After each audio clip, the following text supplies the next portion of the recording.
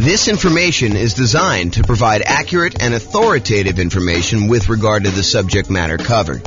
It is offered with the understanding that the presenters are not engaged in rendering legal, accounting, or other professional services. If legal advice or other expert advice is required, the services of a competent professional should be sought. Welcome to the Fayetteville Real Estate Investing and Real Estate Financial Planning Podcast. Learn all about investing in real estate in Fayetteville, North Carolina, with a combination of real estate financial planning and modeling with numbers specific to Fayetteville, plus syndicated, more generalized recordings of live and pre-recorded real estate investing classes, not all of them specific to Fayetteville. Be sure to stay tuned after the podcast for a message from our sponsors. Well, good morning and welcome everyone. I am your host, James Orr, and today we have a very interesting class. I think this is going to be a short class, but what it's about is covering the non-loan specific, loan comparison, loan cost characteristics of choosing a lender. You know, I think a lot of real estate investors, they might call up 1, 2, 3 lenders and compare rates, compare the cost to get the loan. Although some investors won't. Some investors don't do it that way. But I think a lot of investors will. A lot of investors will call, 1 or 2 or 3 lenders that they've gotten recommendations from, either from their other real estate investor friends or their real estate agent or their banking relationships that they have existing. And they will try to get quotes for their lender, and they will compare lenders based on, what interest rate can I get today, and what are the costs associated with getting that loan? Because some of the costs they vary. They're hard to compare, as we will cover in a completely different class where I talk about how do you compare and evaluate different lenders based on these kind of like costs. There's a whole class coming on that. But today it's the opposite of that. It's not the opposite. It's a supplement to that. It is the kind of like non-monetary, non-direct loan comparison attributes for selecting a lender for real estate investors. Because, as you will find out, it's not always exclusively about price. It's not always exclusively about the interest rate. It's not always exclusively about the cost of the lender. There are non-financial selection criteria for choosing a lender to work with as a real estate investor. We'll cover all the financial selection stuff in the class where we talk about how to evaluate mortgages comparing lenders. I'm not going to go over that today because we'll cover that very specifically. But really, this is stuff like, how do you find a good fit for your dream team? How do you find someone who understands and works with your goals, right? So you don't want to go out there and just choose a lender that has the absolute lowest price. If you need help with someone who's going to sit down with you and make a plan with you and help you understand what it's going to take for you to be able to buy 10 properties or 15 properties over the next whatever time period you're doing it. If you're doing Nomad, if you're trying to buy 10 properties, 1 per year, a lender who's going to sit down with you and work through that math and help you understand debt to income. And is this property going to help you get there, or is it going to really hurt you, or is it going to limit your ability to buy the next property? Someone who really understands your situation and is willing to assist you as part of your dream team, part of your advisory council.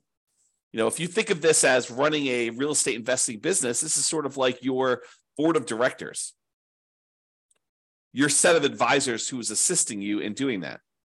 So sometimes you'll have 3 lenders that you're considering, and they're all relatively close on price. Maybe they're off by, $500, $1,000, maybe $2,000. And, one of them is just far and away a much better team member. They want to see you be successful. They're like, hey, come on in. Let's go over all your numbers. Let's go over like a plan to get you where you want to be with, the 15 properties or the 20 properties or the 5 properties or 100 doors or whatever it is that you're trying to accomplish. They're on your side. They're part of your team. They want to help you succeed and understand what it's going to take for you to get there financially. You're not just guessing and researching online and trying to figure out what applies to you and what doesn't apply to you. They're an expert in their getting loans and brokering loans, and they're going to assist you in understanding what you need to do that. And maybe they happen to be the cheapest one. But as you'll probably discover, I think this is just how it is, that they will probably not be the cheapest one. They'll be the one that's $1,000 more or $2,000 more. And then you got to decide, are you willing to pay a small premium in order to have a team member who is helping you achieve your overall goal and not just choose the cheapest one? And that's something you need to decide. But it's not always about price. It's not always about being the cheapest one. It's not always being about, the other thing. It's sometimes about the value you're getting for paying this person as part of your team. So I think one of the factors, one of the non-financial, non-monetary reasons for selecting a lender is, are they a good advisor as part of your team helping you achieve your specific goals? Do they have expertise in that? Are they willing to sit down with you? Are they willing to help you? Are they willing to work with you in order to achieve your goals? So that's one factor. Are they a good dream team member? Number two, overlays. So an overlay is an additional criteria, an additional restriction that lenders place on loan products that their company usually sells that is different than the baseline criteria. So for example, for doing a FHA loan, let's say the credit score typically for doing the FHA cuts off at 620. And I don't know that from memory. You'd have to go look it up. But let's say it does. Let's say it cuts off at 620. A single lender can choose to make their company safer, to make sure that the loans that they're underwriting perform a little bit better. They could say, our minimum credit score for doing an FHA loan is not 620. 620 is what FHA will accept, but we are going to require 640. They've added an additional overlay on top of the criteria that FHA has set, and that they're making it a little bit more conservative, a little stricter for you to get that loan. And so it's important for you to understand where certain lenders have applied these overlays, what overlays they have in place. And some lenders really know these, right? They're like, hey, listen, traditionally, if you go straight to FHA or you go to another lender, they're going to say it's 620. For us, it's 640. And they'll tell you up front. Other lenders may not know. They may not understand all of their overlays and where they differ, especially new lenders who haven't been in the industry that long and don't have a wide kind of like swath of experience to be able to say, this is different than where I was in my last company. Because they may be telling somebody, that this is the rule, but the rule is really specific to their own company. It may not be the generic rule for the entire industry, and theirs may be different than what the industry standard is. So dream team member, whether they're going to be a good part of your dream team, and overlays. Another factor, like not specific to the interest rate or cost of getting the loan, that you may want to consider. It's not always about price. And the next one, some people may kind of like poo-poo this away, but personality. If you call up a lender and they make you feel like an idiot, maybe you want to choose another lender, even if they are $500 cheaper or $1,000 cheaper. If they're insulting to you, or they make you feel little, or they kind of like make you feel like you're bothering them, then maybe you choose someone else who doesn't make you feel that way. I think personality is a big factor in do this. And it's sort of related to Dream Team, but I think it's slightly different, right? I think there's a personality component, is this going to be someone who I can communicate with because they are a good fit, they mesh well with my personality, and you might be willing to pay a small premium for that. Okay? So personality is another one. What about accessibility and communication? I had a couple lenders. A client of mine was trying to use, a couple of clients of mine were trying to use a lender. And this was during a time when the market was ridiculously hot. We were like getting 20 offers on properties. And so you had to be like very aggressive. And sometimes you're doing things like after work and you're trying to call a lender to get a lender letter so that you could actually submit your offer and be competitive. And you're competing against, I don't know, sometimes 5, 10, sometimes 20 offers on properties. And you really wanted to come across with your best foot forward and kind of be a strong candidate. And so early on in the process with this particular buyer who wanted to use this particular lender, I call up the lender. I say, hey, listen, we're going to be going out looking at properties tonight. Can I get your cell phone in case we're ready to write an offer so I can get a lender letter from you so we can make our offer, make this buyer look as strong as possible and hopefully get their offer accepted. And he's like, no, I will not give you my cell phone. I only work 8 to 5. This was a bank. This was a local bank, but I only work 8 to 5. I don't give out my phone after hours. I said, okay. I appreciate you letting me know that. And he proceeded to use a different lender because this particular guy was not willing to be accessible. And I get it. I mean, as a real estate broker, and if you're a real estate investor and you don't understand this is probably an important thing for you to understand as well. But as a real estate broker, I'll give you another example related to this. So my wife and I were about to celebrate our 26th wedding anniversary, married 26 years at the time. We're married longer than that now. And so we had planned on doing, something fun for our 26th wedding anniversary, kind of go out to dinner and stuff like that. And the client we had been working with to kind of look at several properties called us and said, hey, listen, a property just hit the market. They don't know it's our anniversary, right? They have no idea. They call us up at like 6:00. Hey, this property just hit the market and really hot market. And I know we've been looking for a while, but I think this one might be the one. Can we go look at this? And so what do? I mean, you're planning on going out with your wife to celebrate your 26th wedding anniversary. It's not like a national holiday. They had no idea. But, I think there's part of me thinks that there's a fiduciary obligation as a real estate broker where you have to do what's in the best interest of the client.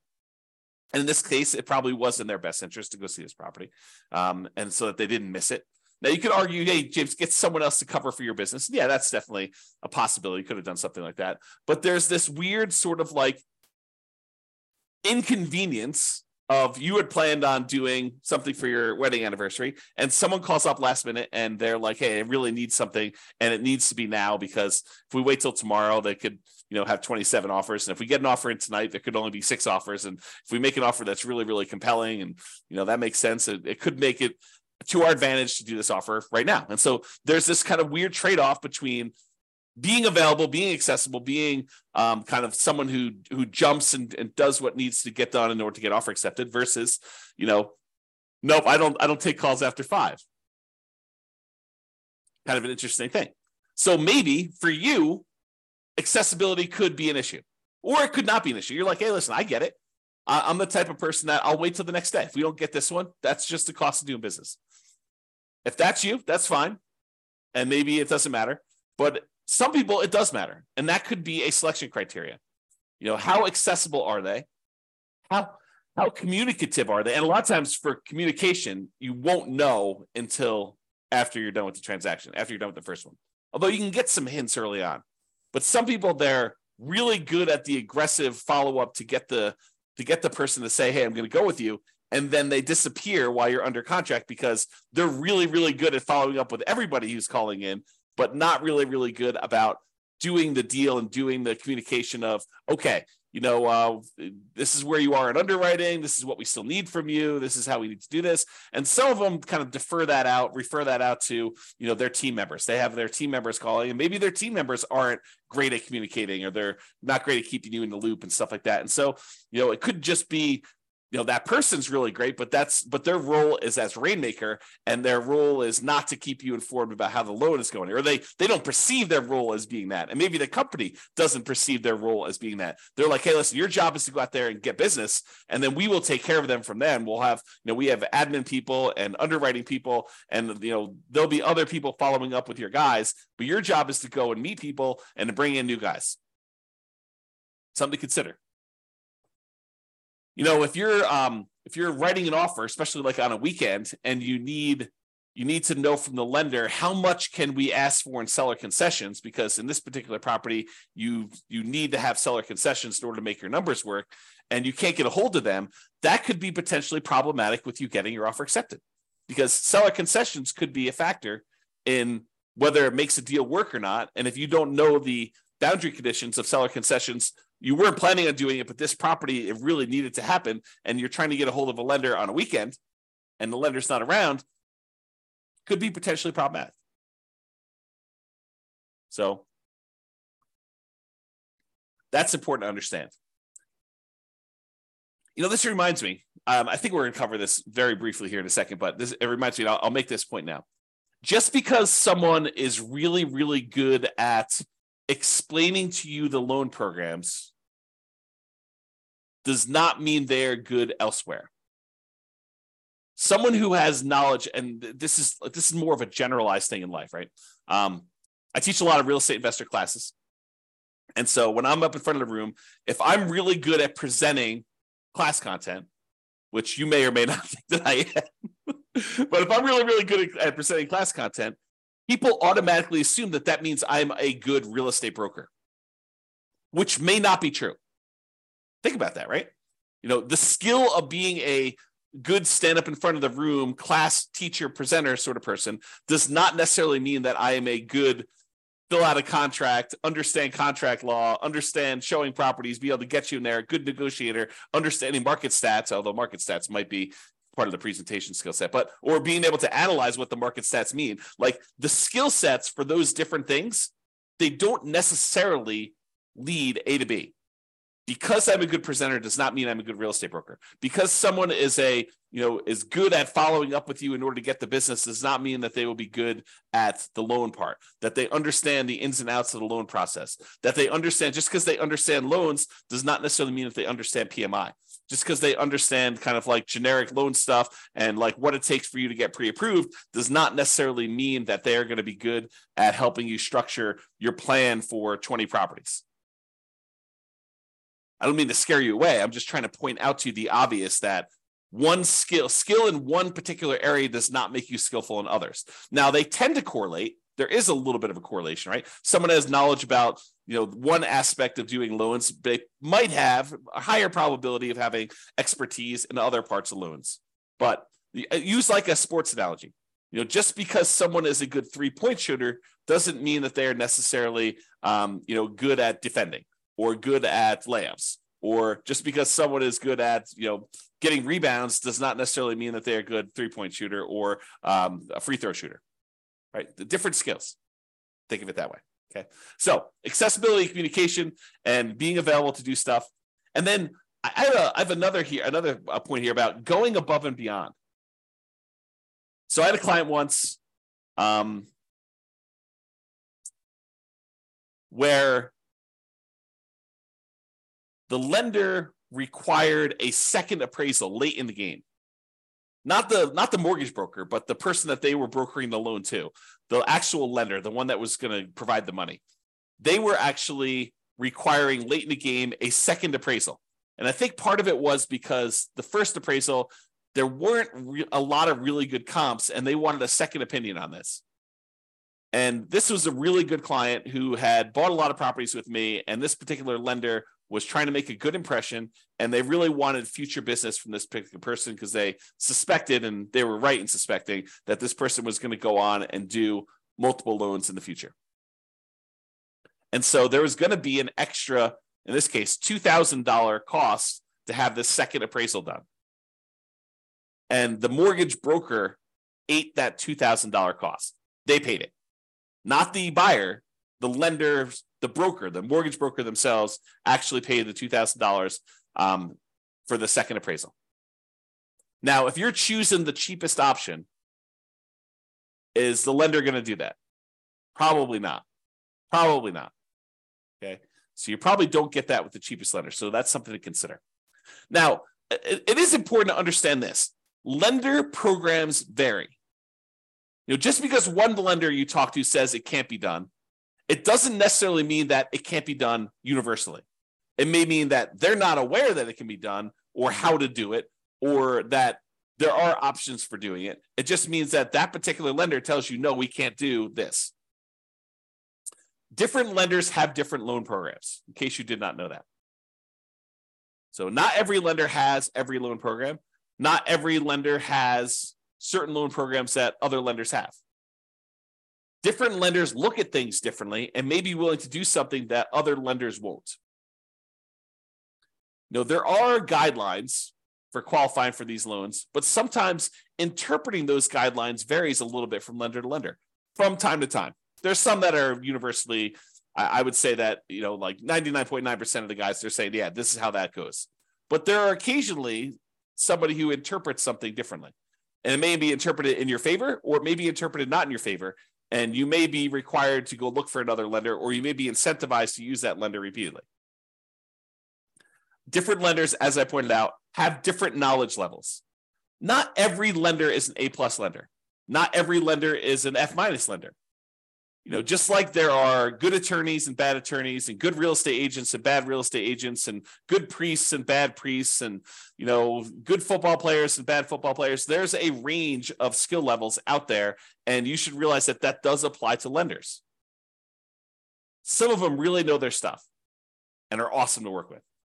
Some of them are brand new and they're super sincere and they really want to do a good job, but they just don't have the knowledge level yet. And you may be still willing to work with them and just kind of realize that they are new.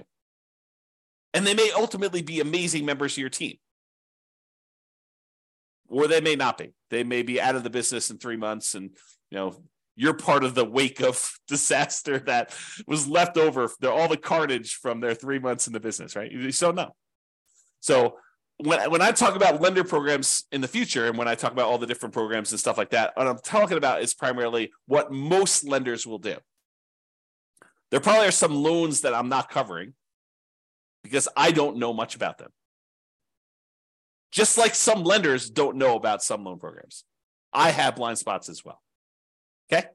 So, in conclusion, if you need a specific loan, select the lender that offers that loan. Don't say, oh, my selection criteria is this, but then I only have one lender that's willing to do this particular loan program.